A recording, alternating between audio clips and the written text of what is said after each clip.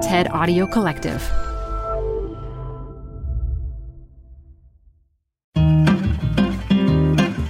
I was just 2 years old when the first Game Boy, developed in Japan by Nintendo, came to market in the United States in 1989. 6 years and several iterations later, my mom gave me a handheld game system of my own. I was thrilled. Finally, I could join my cousins and friends in mastering Mario Land and filling up on AA batteries. We've come a long way since Game Boy or any of the games I'd fight over with my cousins in the 90s. Today, video gaming is a multi-billion-dollar industry, and video gamers, like yours truly once was, can rise to celebrity status and even make big money. And all that talk of screen time and rotting brains, well, now the world of gaming is actually used to inform the future of work. I'm Sherrell Dorsey, and this is TED Tech. In today's episode, William Collis takes to the TED stage to show us how video game skills can get you ahead in life.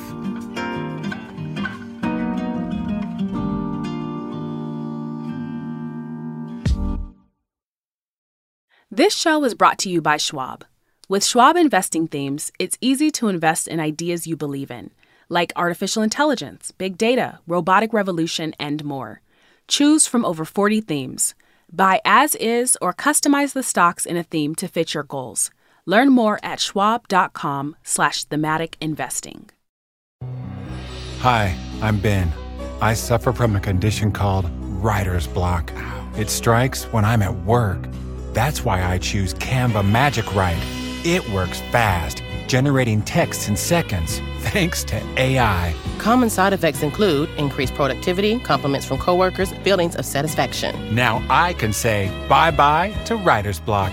Ask your boss if Canva Magic Write is right for you at canva.com, designed for work. Canva.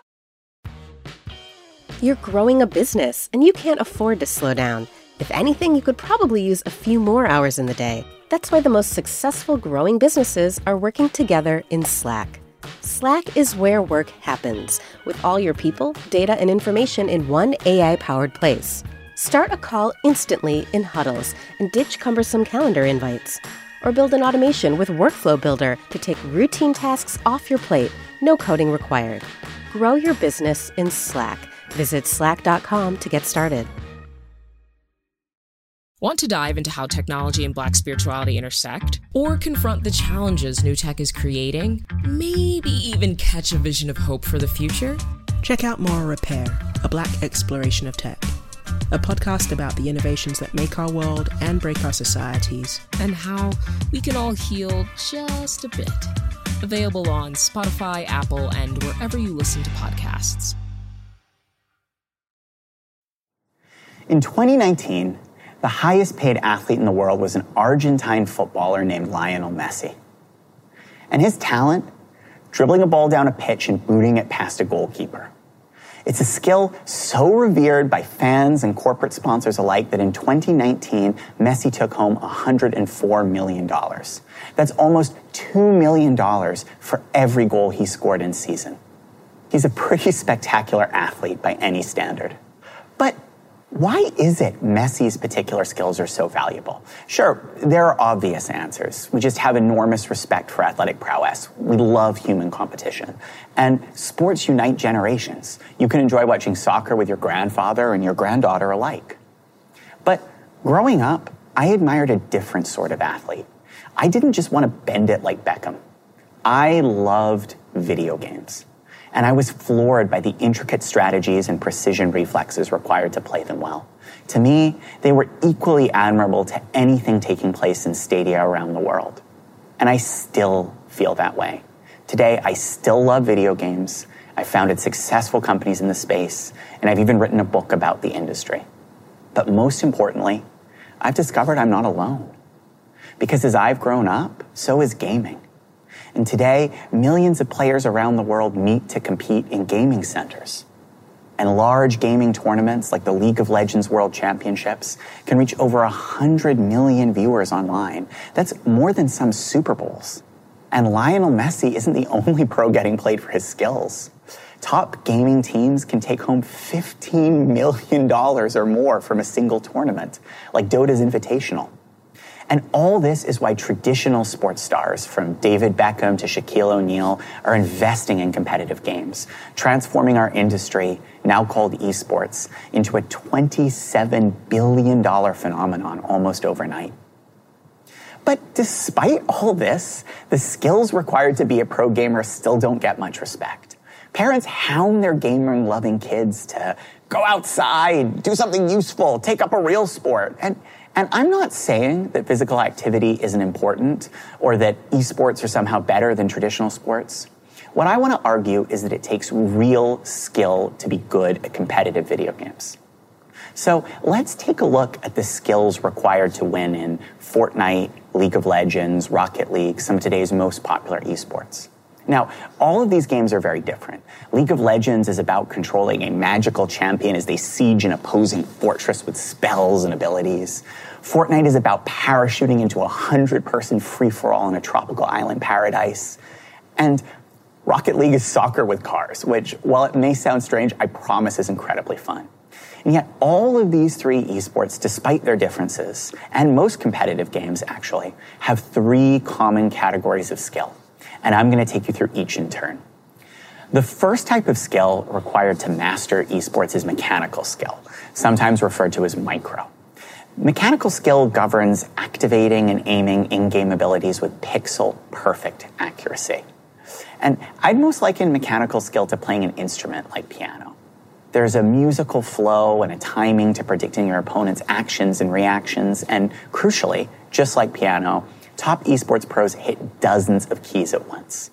Gamers regularly achieve APMs, or actions per minute, of 300 or more, which is roughly one command every fifth of a second. And in particularly mechanically demanding esports like StarCraft, top pros achieve APMs of 600 or more, allowing them to literally control entire armies one unit at a time. To give you an idea of how difficult this is, imagine a classic game like Super Mario Bros. But instead of controlling one Mario, there are now 200. And instead of playing on one screen, you're playing across dozens, each set to a different level or stage. And now Mario can't just run or jump, but he has new powers, teleportations, cannon blasts, things like that have to be activated with split-second timing. Yeah, it is really hard to play mechanically demanding esports like StarCraft well. Now, the second category of skill required to master esports is strategic skill, sometimes called macro. And this governs the larger tactical choices gamers make.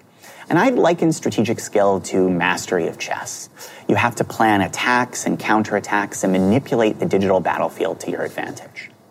But crucially, unlike chess, esports are constantly evolving. A popular esport like Fortnite can patch almost every week. And even the most competitive esports, like Rainbow Six Siege, update every quarter. And these changes aren't just cosmetic. They introduce new abilities, new heroes, new maps. Constant change requires adaptivity. It asks esports pros to do more than just practice, but to theorize and invent. Now, gamers call this constantly evolving suite of strategies the meta, short for the metagame. And it would be like if every few weeks the rules of basketball fundamentally evolved. Maybe 3-pointers are now worth 5 points, or NBA pros can dribble out of bounds.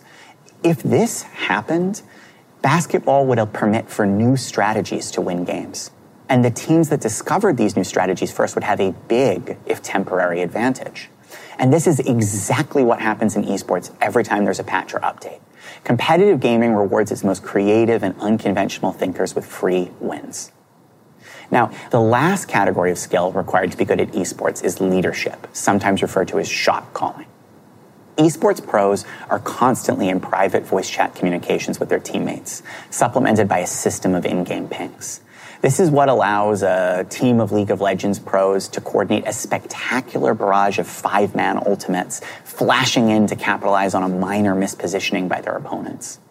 And leadership skill is also what allows game captains to rally their teammates in moments of crisis and inspire them to make one last risky all-in assault on the opposing base. And I'd argue this is the same type of leadership exuded by executives and team captains everywhere. It's the ability to seize opportunity, clearly and decisively communicate decisions, and inspire others to follow your lead. And all these three categories of skill, mechanical, strategic, and leadership, they have a crucial element in common. They're all almost entirely mental. Unlike my ability to have a basketball career at 5'10", esports doesn't care how tall I am, what gender I identify as, how old I am. In fact, esports controllers can even be adapted to pros with unique physical needs. Look at gamers like Brawly Legs, who can't move his arms or legs, or Half Coordinated, who has limited use of his right hand. And these pros don't just compete, they set records. Now, I'm not here to argue that esports is some sort of egalitarian paradise. Our industry has real issues to address, particularly around inclusivity for women, marginalized groups, and those without equitable access to technology. But just because esports has a long way to go doesn't mean its skills don't deserve respect. And what particularly bugs me is how often we ascribe such enormous value to traditional athletic talents off the field.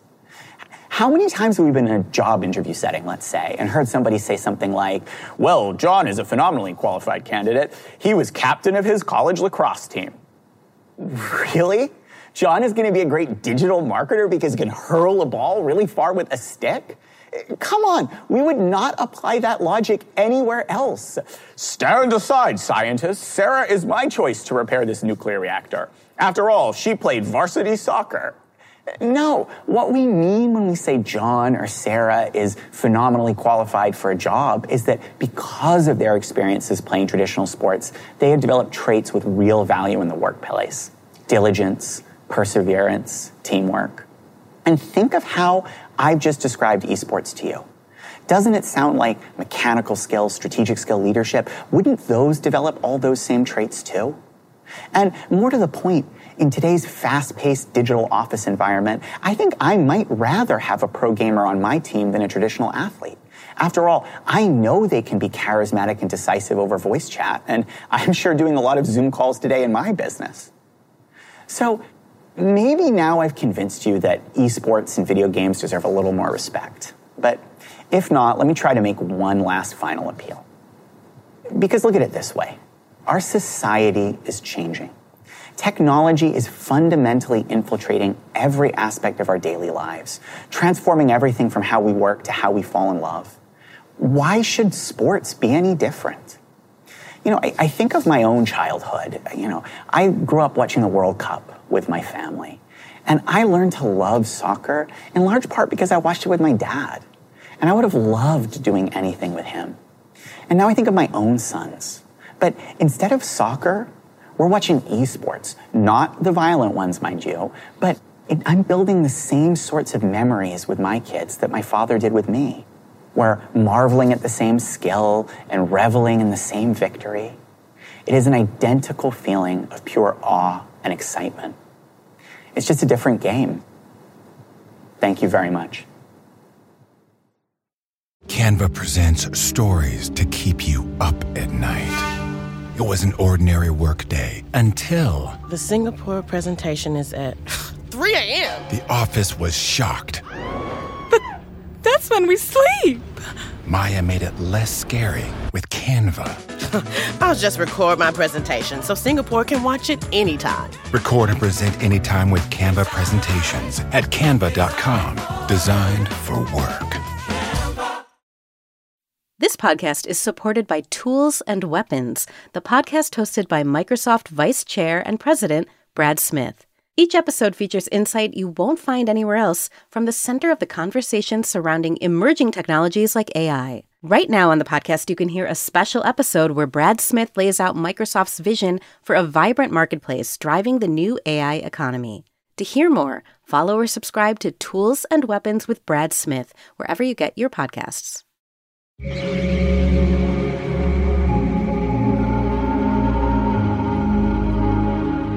Building community, building memories, gathering skills, gaining confidence. These are some of the most foundational building blocks that are essential to finding professional success. And as Collis says, These traits are increasingly being found online in the world of esports. A few weeks ago, NYU marketing professor, author, and entrepreneur Scott Galloway released a chart in a blog post about a startling decline in social connectivity in America. The chart showed that Americans are disconnecting from organized religion, national organizations like Boys and Girl Scouts, Rotary, and other long-standing community-centered organizations. His thinking on this was that we are becoming lonelier and less engaged with society.